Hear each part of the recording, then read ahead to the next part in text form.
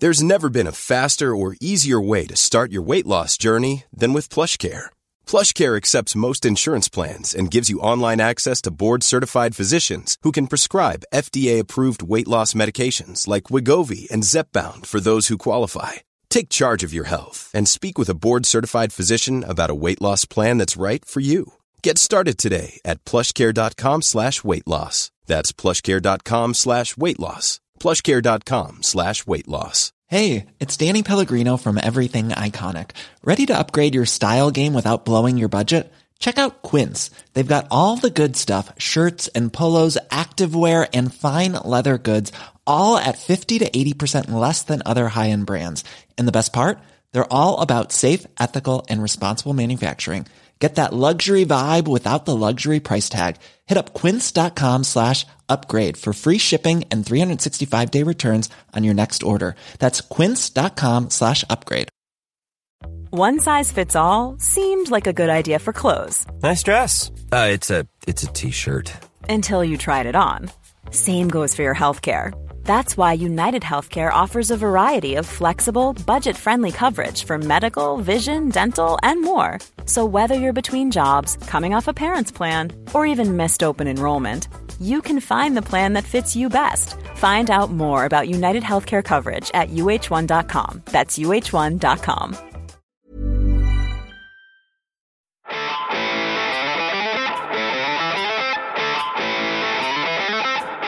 Welcome to The Other Hand, a podcast by Jim Power and Chris Johns that looks at the major political, economic and financial developments around the world from a uniquely Anglo-Irish perspective.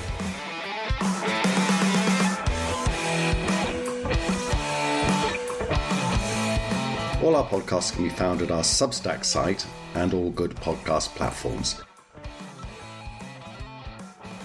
Hi everyone, welcome Jim to the latest edition of The Other Hand. A packed agenda as always. We're not going to be able to get through everything that we need to speak about, so let's do another one very quickly in the next day or two. Obviously in Ireland there have been two big pieces of economic news in recent days. The Exchequer returns, still consistent with the idea of a booming economy and booming tax revenues. And I know you want to take us through some of those numbers because they are crucially important. But we've also got an Irish recession, at least according to one definition of recession, and that flies in the face of those Exchequer returns. One says it's a booming economy, one says it's an economy in recession. And I know that the two of us have got a lot to say about that. It's very important to make sure that everybody understands what they're talking about when we use words like recession or indeed boom. And it's also very important to understand what this might and might not mean for what the Irish economy is doing going forward. If we have time after all of that, I think that I want to have a chat with you about, yet again, energy prices, because there's something slightly different to talk about today compared to the previous discussions we've had, which have all been all about falling energy prices. And we're still going to talk about renewed falls in energy prices, which have happened again since we last spoke, but also the importance of the British gas price compared to the European gas price and what that means for inflation and therefore interest rates going forward. If we get time, I'd like to speak a little bit about that. But Jim, we've got these two conflicting pieces of data for the Irish economy, the big pieces of data for GDP and Exchequer returns. One says boom, one says bust. Which is the right one? I guess I should apologise before I start because I'm going to throw out a lot of statistics over the next 10 minutes or so, but I hope they sort of clarify, at least from my perspective, what's happening within the Irish economy. We got the Exchequer returns for the first 5 months of the year up to the end of May. A deficit of €600 million was recorded, and that compares to a surplus of 1.4 billion in the first 5 months of last year. However, in February of this year, as we've spoken about in the past, the government transferred 4 billion into the National Reserve Fund. So if you strip that out and adjust for it, we did deliver a significant surplus again in the first 5 months of the year, which is no surprise given the levels of economic activity we've been looking at, particularly the very strong labour and corporate tax performance. But just to, I guess, describe what happened in the first 5 months, I don't tend to focus too much on what happens on a monthly basis because, there is a lot of volatility from month to month. I think the cumulative performance year to date is probably more instructive. But the bottom line is that we collected 33.1 billion in taxation in the first 5 months. That's up 3.1 billion or 10.2% on the first 5 months of last year. That is a very strong performance and certainly is indicative of a vibrant level of economic activity and particularly labour market activity. And in that vein, the 13 billion was collected in income tax. That's up 1.1 billion on last year, which is growth rate of 9.4%. So that's just indicative of the fact that employment continues to grow in the economy. And I think most importantly, a lot of the jobs are being created in relatively high paid sectors where a lot of income tax is paid. Not exclusively, but it's certainly indicative of the quality of the jobs we're creating here. The second issue is corporation tax, 6.3 billion collected, up 1.1 billion. That's a growth rate of 20.7%. One caveat there is that in the month of May, the corporation tax take was 200 million lower than May of last year. As I say, I don't tend to get too carried away with what happens from month to month, cumulative story. But still, having said that, with a bit of a decline in May, that's one we need to watch. And the third tax heading then is the 10 billion we collected on the VAT front.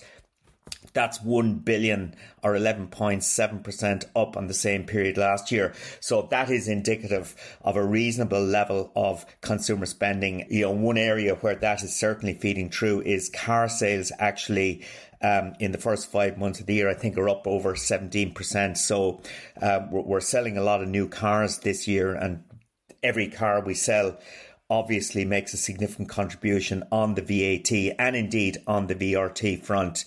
So that's the exchequer return for the first 5 months. Does suggest a pretty decent level of economic activity. But then, Chris, we go over to the national accounts data, which the CSO published on Friday.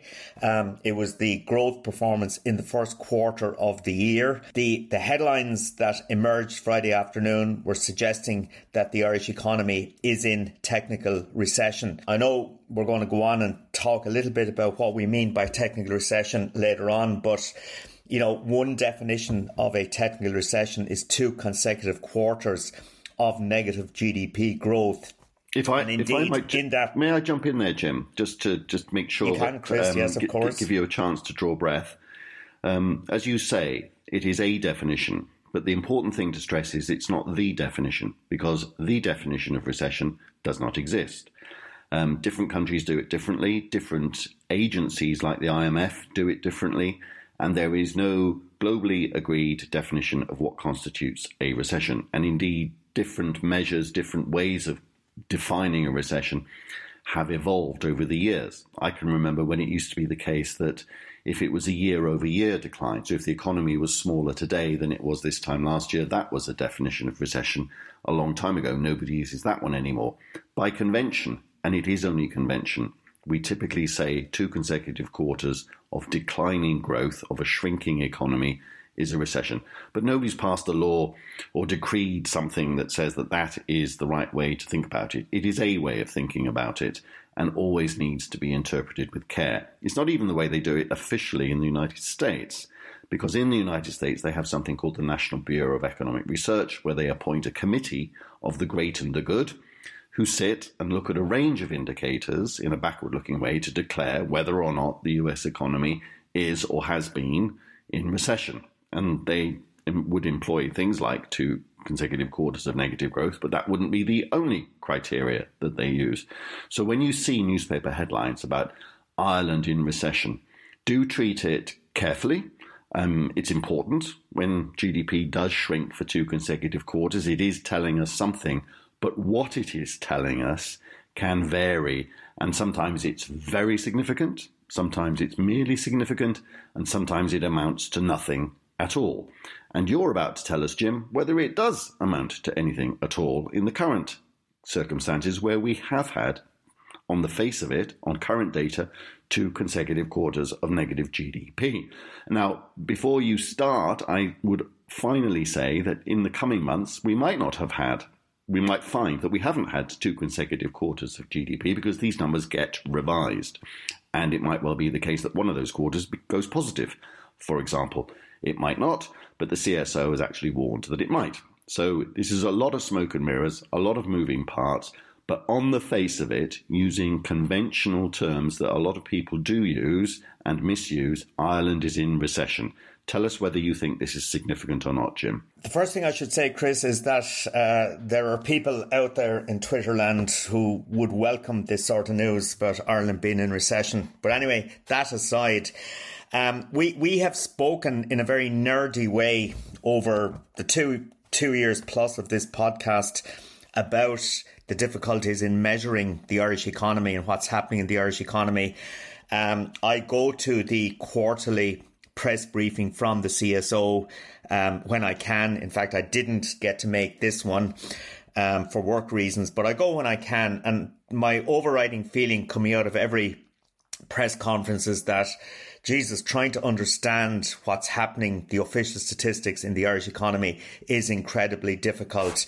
As we know, the standard metric for measuring the size of an economy is gross domestic product, which is the total value of goods and services produced in an economy in a given time period. And in the case of Ireland, a lot of that economic activity is generated by multinationals. And at the end of every year, those multinational companies repatriate profits back to their shareholder in the home country, mainly in the United States. And last year, those net profit outflows would have been around 130 billion or thereabouts.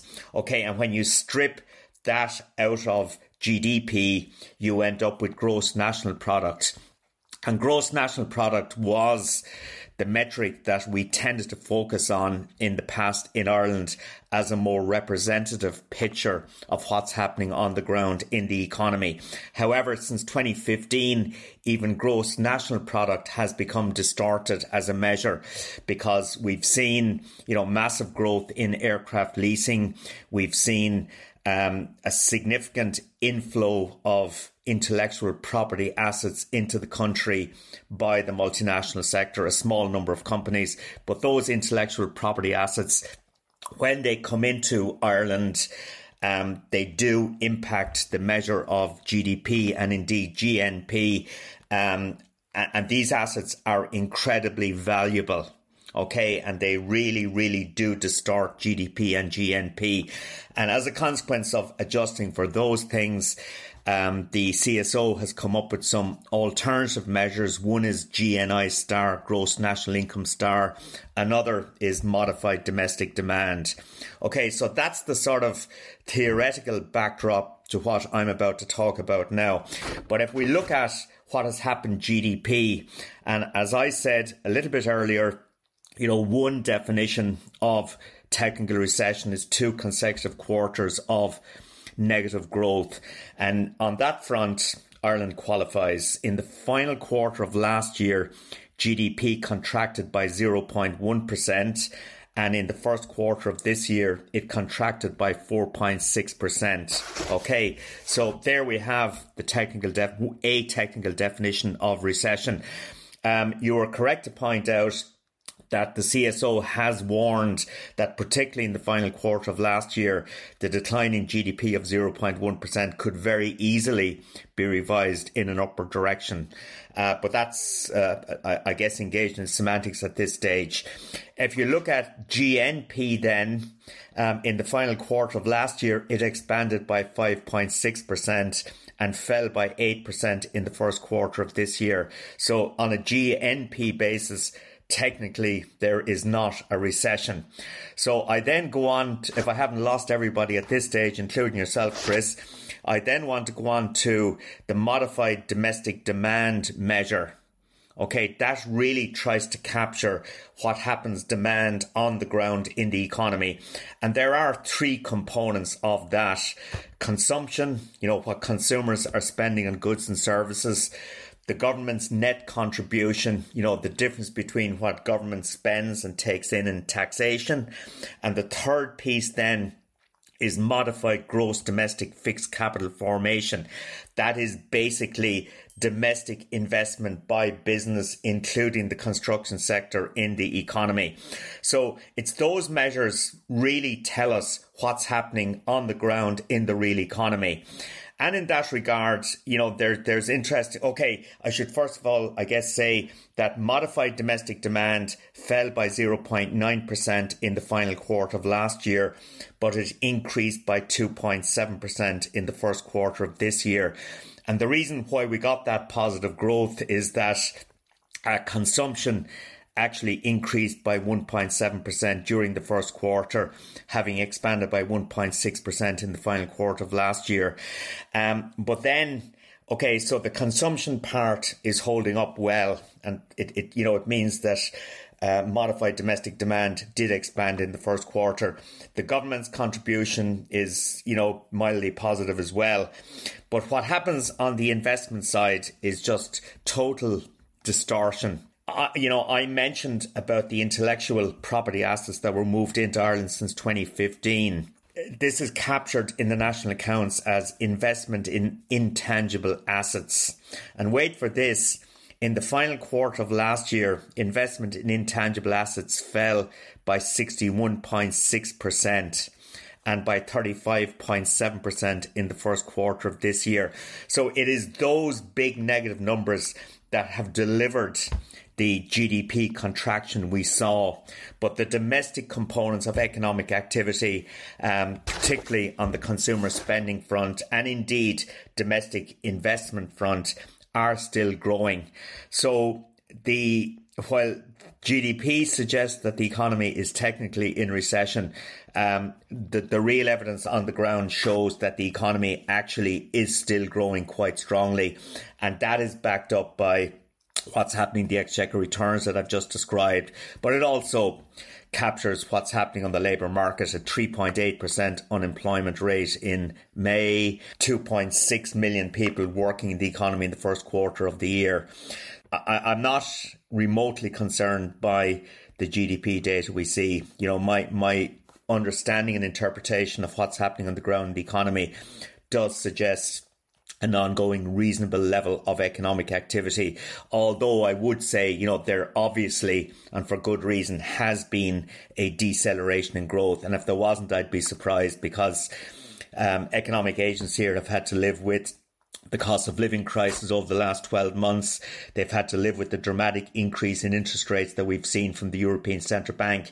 That there's probably more to come, but also it does take time for those interest rate increases to feed through the system. Chris, I'll cut it there. I hope I haven't put all of our listeners and yourself to sleep at this stage. But what I was trying to describe is confusing, and as I say, every time I emerge from the CSO's quarterly national accounts briefing, my head is in a spin. Very, very difficult to understand what's really happening. And I have said before, and it certainly is the way I try and analyse the economy these days, having made massive mistakes in the past in terms of measuring the economy, I now tend to focus sort of from the bottom up in terms of my analysis. I look at what's happening in various sectors and I try to build up a picture from that. And I deal with and talk with every possible agent I can in the domestic component of the economy to find out exactly, what's happening in their particular sector. And I try and build a picture from that rather than looking at GDP and trying to build from the top down. Hey, it's Ryan Reynolds, and I'm here with Keith, co-star of my upcoming film, If, only in theaters May 17th. Do you want to tell people the big news? All right, I'll do it. Sign up now and you'll get unlimited for $15 a month and 6 months of Paramount Plus Essential Plan on us. MintMobile.com/switch. Upfront payment of $45 equivalent to $15 per month. Unlimited over 40 gigabytes per month. Face lower speeds. Videos at 480p. Active Mint customers by 531.24 get 6 months of Paramount Plus Essential Plan. Auto renews after 6 months. Offer ends May 31st, 2024. Separate Paramount Plus registration required. Terms and conditions apply if rated PG. One size fits all seems like a good idea for clothes until you try them on. Same goes for healthcare. That's why United Healthcare offers flexible, budget-friendly coverage for medical, vision, dental, and more. Learn more at uh1.com. Yeah, I take your point, Jim, and I don't think you've sent us to sleep. Certainly not me. I was listening very attentively, trying to understand what it is that the numbers are actually telling us, and what is signal and what is noise. If I take a step back from all of that and think about the ways in which we are encouraged to think about the Irish economy in terms of what data is hard data, is signal rather than noise, we have the labour market data, as you have rightly stressed. But we're also, I think, as practicing economists, we know that the labour market data is very much a lagging indicator. It tells us what's been happening. It's not telling us very much about what is likely to happen. And if when turning points in the economy come, they turn very suddenly for the labour market. The labour market is not a forward-looking indicator of what is likely to happen 12, 24 months out. The exchequer returns, which you've rightly talked about, they're kind of a contemporaneous indicator. They tell us what is actually happening on the ground at the moment, if you like, or at least over the last 4 weeks. We know what has been going on in May now, and it looks pretty robust. With that one wrinkle, which I find very interesting about the corporation tax, not to be overinterpreted, but it's the first time we've seen a lower than expected number, I think, for quite some time. I then put all that together and think, what does that tell us, given everything else that we know about the world economy, about what might happen going forward? And there's a couple of things, again, we've talked about before, some new things as well. We've talked about the tech layoffs, which so far have been absorbed in Ireland. Ireland has been affected by the global layoffs in the tech industry. Tech profits, that's a really interesting one, because we also know that Irish corporation tax revenues are highly concentrated in 10 household names that we know about, not just tech, but they would also include pharma and chemical companies as well. On pharma, it seems that the pharma sector has distorted all those numbers that we talked about just now, GDP, and I find it interesting that as part of the world trade slowdown, it seems there's been a bit of slowdown in pharmaceutical exports from Ireland, which I think is another little piece of information worth keeping an eye on. But to add to the puzzle of the global outlook and therefore the Irish outlook, we've also had, on the same day that all these numbers were published in Ireland, a gangbusters report on the US labour market. Their bellwether, it's called the non-farm payroll report, somewhat anachronistically, but their employment numbers again beat all expectations for the umpteenth month in a row, and confounded all of the narrative that you and I have spoken about the US recession that's imminent, and it just never is in the numbers, and it's certainly never in the labour market. So a very mixed bag globally, but it does seem that world trade is slowing down. There's a lot of expectations that manufacturing generally is slowing down. I wonder whether pharmaceuticals have joined in on this. So my read on this is, there isn't enough in any of that to make very precise, confident forecasts for the future. But it strikes me that, given that all we know about the lags in the system, given that we know that we still haven't felt the full effects of the monetary tightening on both sides of the Atlantic and indeed elsewhere, that headwinds to growth have built up. We're starting to see that in some of the very noisy Irish numbers. And I think that on balance, I would say there's nothing to get too worried about, but headwinds are starting to blow a bit, and the journey is not going to be quite as plain sailing, to push the metaphor a bit too hard, as it has been in the past. And so the days of gangbuster growth and extraordinary explosions in Irish corporation tax revenues are probably over. Would you agree with those very broad conclusions, Jim? Yeah, I would, Chris, because we have spoken about what happened to the exports of chemical and pharma in the first quarter. And, they were quite weak. And there are technical reasons for that, I know. But there's certainly a suggestion that the sort of gangbusters growth we saw post-COVID in the pharma sector is now starting to abate a little bit. I still think the whole chemical and pharma investment model in Ireland is really, really strong. But the sort of growth we've seen definitely cannot be continued or for much longer. So, I would agree with you, Chris. I think the next 12 months will be more challenging, and that's why it is important, I think, that the National Reserve Fund, the Sovereign Wealth Fund, is being contemplated by government, because I think this is not a time in the economic cycle where public spending is ramped up significantly, unless we can ensure that ramp up in public spending actually delivers output, and housing being the best example of that. One thing I would also like to allude to, Chris, is that a listener to the podcast sent me a personal message on LinkedIn in the last couple of days, talking about an example of a sort of a mid-level accountant in the firm he works with, who, because of this person being offered a new job, and there was a bit of counter offering going on over a week, but that person ended up at the end of the week, without changing jobs, but earning 50,000 extra. Okay, and this is a mid-level accountant, and that just shows you just how mad the labour market is here at the moment. And we've spoken about my tweet last week about the unemployment rate and the blowback I got, saying that actually the labour market is awful out there, etc., etc. There's very little evidence to support that sort of perspective. The labour market is on fire, and it worries me, because that sort of example that the listener kindly sent me does demonstrate a level of hubris in the market that you'd have to be concerned about, because the last time we would have seen these sorts of stories, of course, was in the run-up to 2007, 2008, when all sorts of nutty things were happening in many different parts of the economy. But your broad conclusion there, Chris, I would agree with that. The next 12, 18 months, I think, will definitely see a deceleration from the very, very vibrant growth we've seen over the last couple of years. Yeah, thanks, Jim. I'll wrap up what I want to say with two quick remarks about one very speculative and one less so. One of the counters to my argument that the gangbuster days of growth in Irish corporation tax revenues is over is thinking about those companies that form those top 10 payers of corporation tax, and in particular those top 10 that are the tech companies. In particular, I'm thinking here of Apple and Microsoft.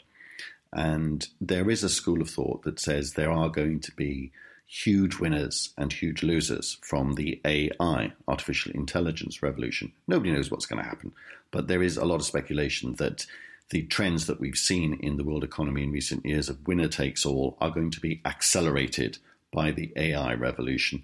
And best guesses at the moment is that the existing winners will continue to be winners. And that, of course, may or may not prove to be correct. But I would happen to share that view. It's not a table thumping, high confidence view, because I acknowledge the uncertainties. But if there are identifiable winners from the AI revolution, I think AI and Microsoft are pretty obviously going to be beneficiaries for all sorts of reasons, which I won't go into here. Listeners might remember that although this is not an investment tipping podcast, we do not make investment recommendations. We are not regulated to do so in any way, shape or form. That I merely noted a few months ago that on the basis of that kind of thinking, I was buying some shares in Microsoft. I didn't buy enough. It's up over $100 a share since I bought it, and I'm quite comfortable holding that little holding of Microsoft that I bought back then.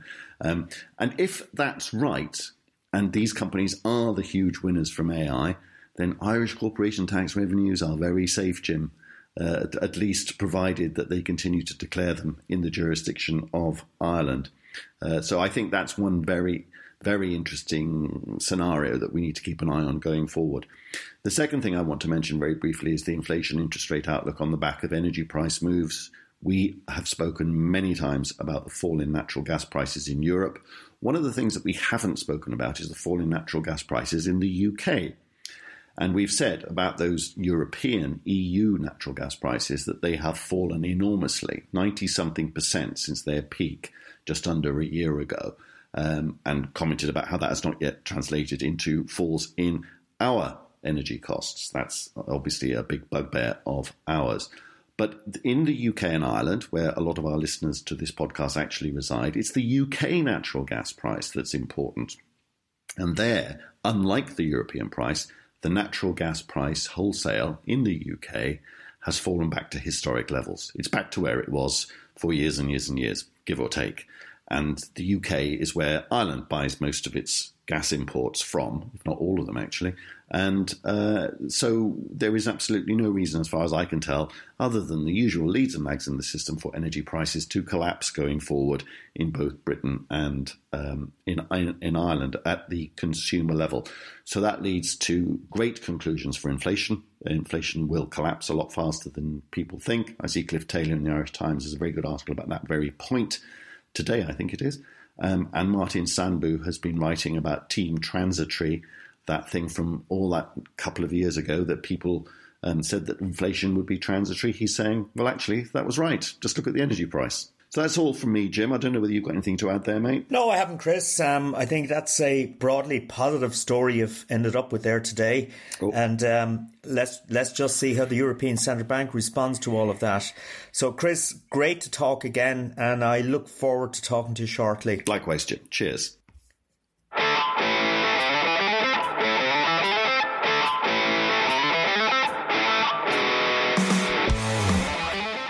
You have been listening to Chris Johns and Jim Power on The Other Hand. We hope you enjoyed it.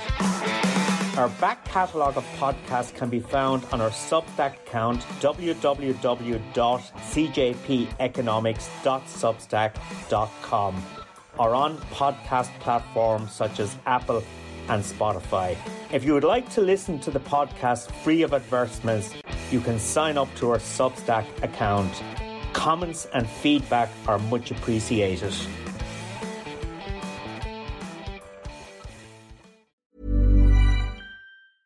Small details are big surfaces. Tight corners are odd shapes.